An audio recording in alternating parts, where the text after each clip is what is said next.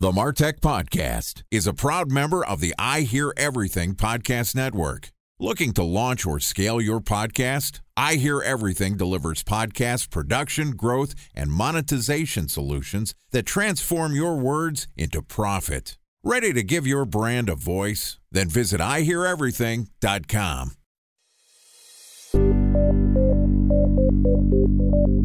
From advertising to software as a service to data.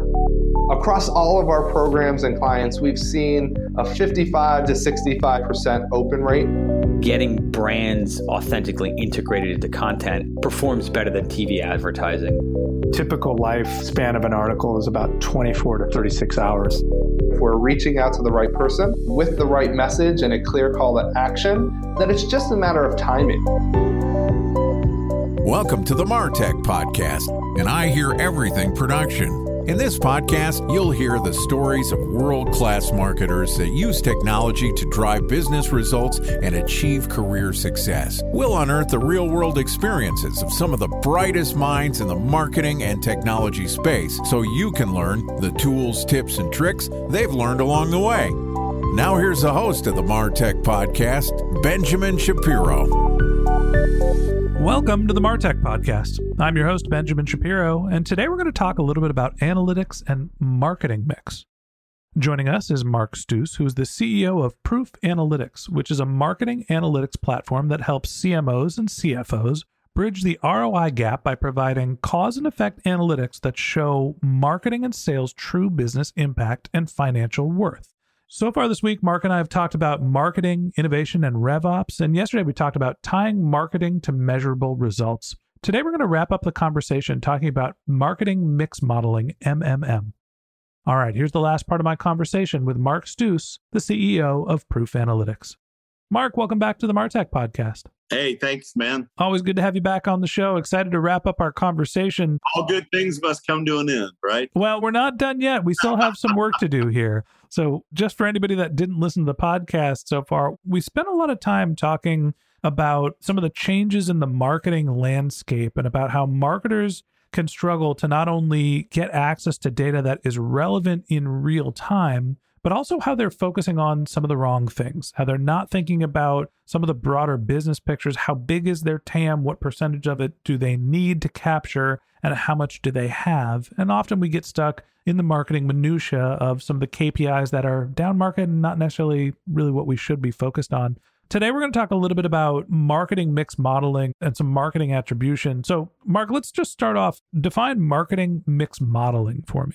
Marketing mix modeling is the application of multivariable regression analytics to help people understand all the factors that are swirling around in a given marketing situation and the relevant importance of different channels and their contribution to a particular outcome. It also includes not only just things that you're doing as a marketer or as a marketing team, but all the stuff that you, or at least a lot of the stuff that you don't control, right? Could be the macroeconomic picture, could be competitor action, could be all kinds of things, right? ESG data is actually really powerful data to use in a marketing mix model. ESG data. Environmental, social, and governance data. Got it. This has become a very hot area. And the main reason why it became hot was that investment banks started collecting this data on the Global 2000 and using it to model and help them understand where a given business was going, how sustainable it was going to be, how resistant to risk and change and all this kind of stuff. And they discovered that really good independently derived ESG data was highly instructive. And so that kind of started leaking out into investor relations, and then the marketers heard about it, and now it's real hot. Mark, I'm going to take it back a step and admittedly call myself a dummy here. I met my college girlfriend the night before my statistics final. I think it was Stats 101 or whatever it was. So maybe I missed this part of the course, or at least I didn't answer the question correctly. You were saying you're running regressions. This sounds very mathy to me. I understand you've got all of these different data sources. You need to look at what's happening in the environment, what's happening with the government, what's happening with your business, and you're taking in all of these data sources to understand, using some sort of a calculation, what is happening, what's making an impact on your business. What's the regression portion of this? What are you actually doing to take in all of this data and make some sense of what it makes an impact? So a regression model is the most common form of analytical math. It's what's used to examine the relationships on all kinds of stuff that undergirds the scientific method of inquiry, whether we're talking about climate change or epidemiology, so COVID, all kinds of stuff. This is the math. Most data scientists would say that regression solves about 80% of the world's questions. The issue is not really the math. The math is extremely known. It's extremely concrete. It's not even the data. We live in an unbelievable reservoir of data. We've got data coming out of our ears these days. Right. So when a marketer tells me I don't have confidence in our data, the main reason why anyone should say that is if they're not collecting the right data, which whether they use analytics or not is a big problem. So I would say that the real issue here is, again, the context of the question that you're trying to answer. So let's use briefly the scientific method of inquiry. So you have a question as a scientist. You have a hypothesis about what the answer might be. If you're a marketer, that's probably what you are doing today to try and solve or answer that question. Mm-hmm. That is a hypothesis that needs to be tested. There's a model to do that. It's a known model. This isn't about doing something from scratch every time. And given the nature of the question that you're asking, the parameters based on what you know about this situation, the data sources that you're going to need are fairly self-evident. And they're also not necessarily exhaustive. We're not talking about 30 data sets. We're talking about way less than 10.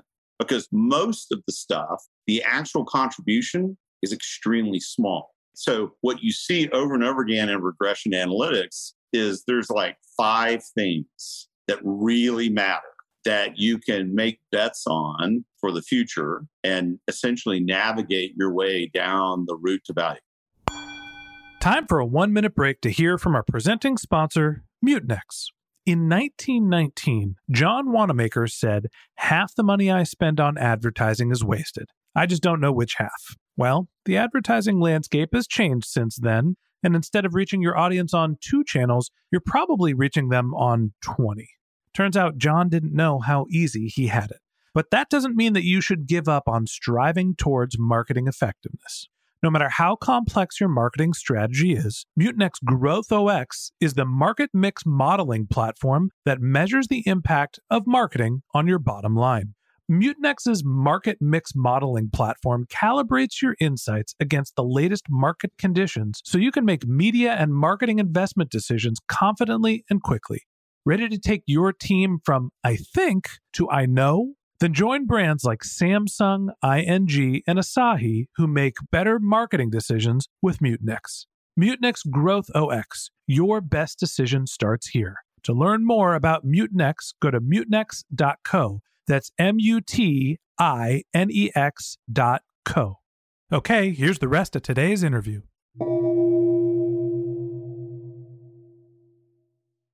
A special thanks to our presenting sponsor, Mutinex. Ready to take your team from I think to I know? Then join brands like Samsung, ING, and Asahi who make better marketing decisions with Mutinex. Mutinex Growth OX, the marketing mix modeling platform that makes measuring ROI fast, easy, and cost-effective. Request a demo at mutinex.co. That's MUTINEX.co. Let's walk through a concrete real-world example. I work closely with a friend who runs a lead routing company. He's the CMO of a company that helps people figure out when somebody comes at which salesperson they should give it to. And deal velocity is obviously an important variable. How do they figure out whether deal velocity is something that is the most important variable or whether it's a lead source that is the problem why they're not able to convert their leads? The biggest things that govern deal velocity, those 2 items are not really on the list. It's about how does the customer feel about the vendor in two major areas, confidence and trust. Confidence is, I believe you can do what you say you can do. Your product is going to be great and you haven't overpromised. Trust is you're configuring this deal in a way that's de-risking my position as the customer a lot. And I really appreciate that. And I really understand that you're probably, even when our interests are not the same, you're going to treat me really well, care about me. Those two things are scored. There's a lot of confidence and trust data in the marketplace for pretty much anybody in the global 2000, maybe even more than that. The relationships that exist between those things, confidence and trust, and bigger and faster deals are extremely strong. So what you're essentially saying is there is a ripple effect here. My ability to generate faster deals is a function of confidence and trust. Marketing is building my confidence and trust in the marketplace in the following ways. And you just keep backing up into it, into more and more detail. So once you isolate that confidence and trust are the biggest factors in driving deal size, what's the tip for marketers to try to influence those metrics? This is where you get into both a mainly qualitative issue around how are you messaging all this? What are you doing and saying that is improving customer confidence and trust? At Honeywell Aerospace, confidence and trust were major drivers for us. So we did everything possible to communicate to our customers, and we were doing business with pretty much everybody who mattered in the aerospace business, all the reasons why they should have confidence in a brand new piece of technology and remind them of all the reasons why they trusted Honeywell.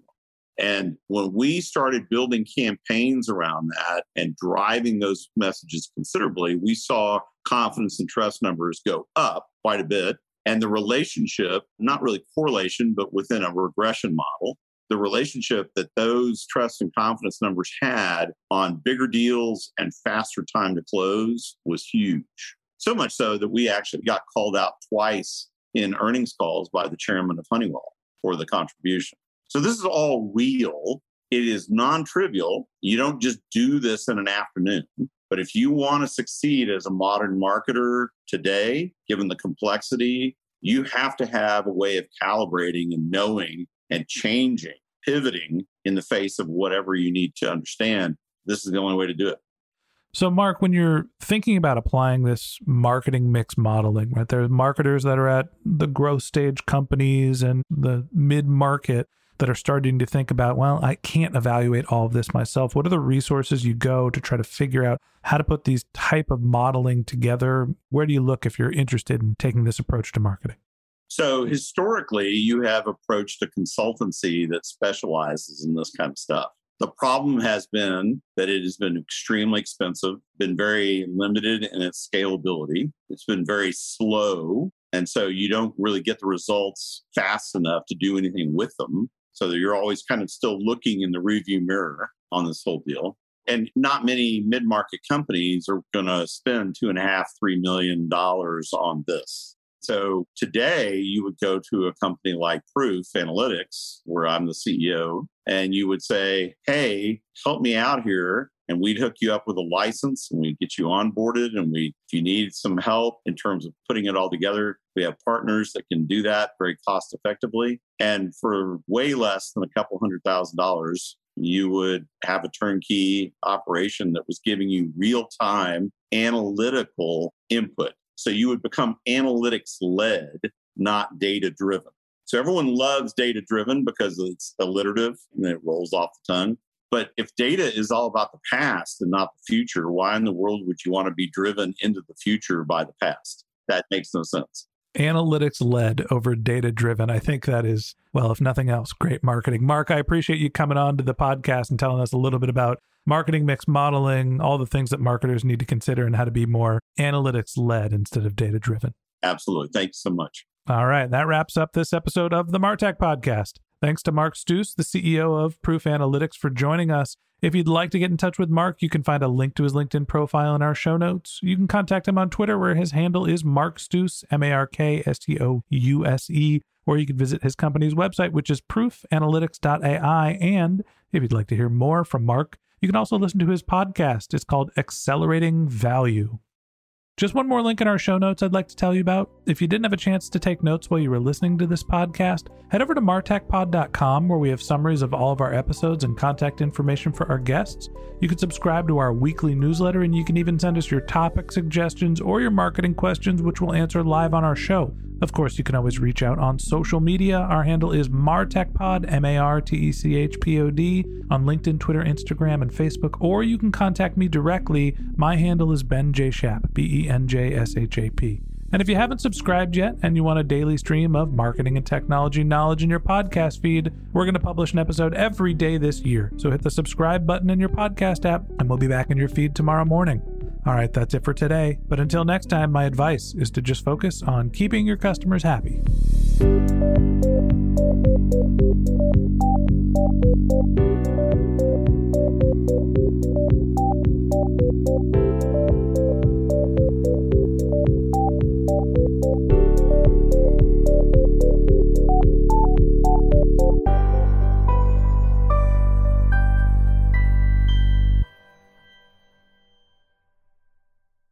Thanks for listening to the MarTech Podcast, and I Hear Everything production. Looking to launch or scale a podcast like this one for your brand? Then visit iheareverything.com.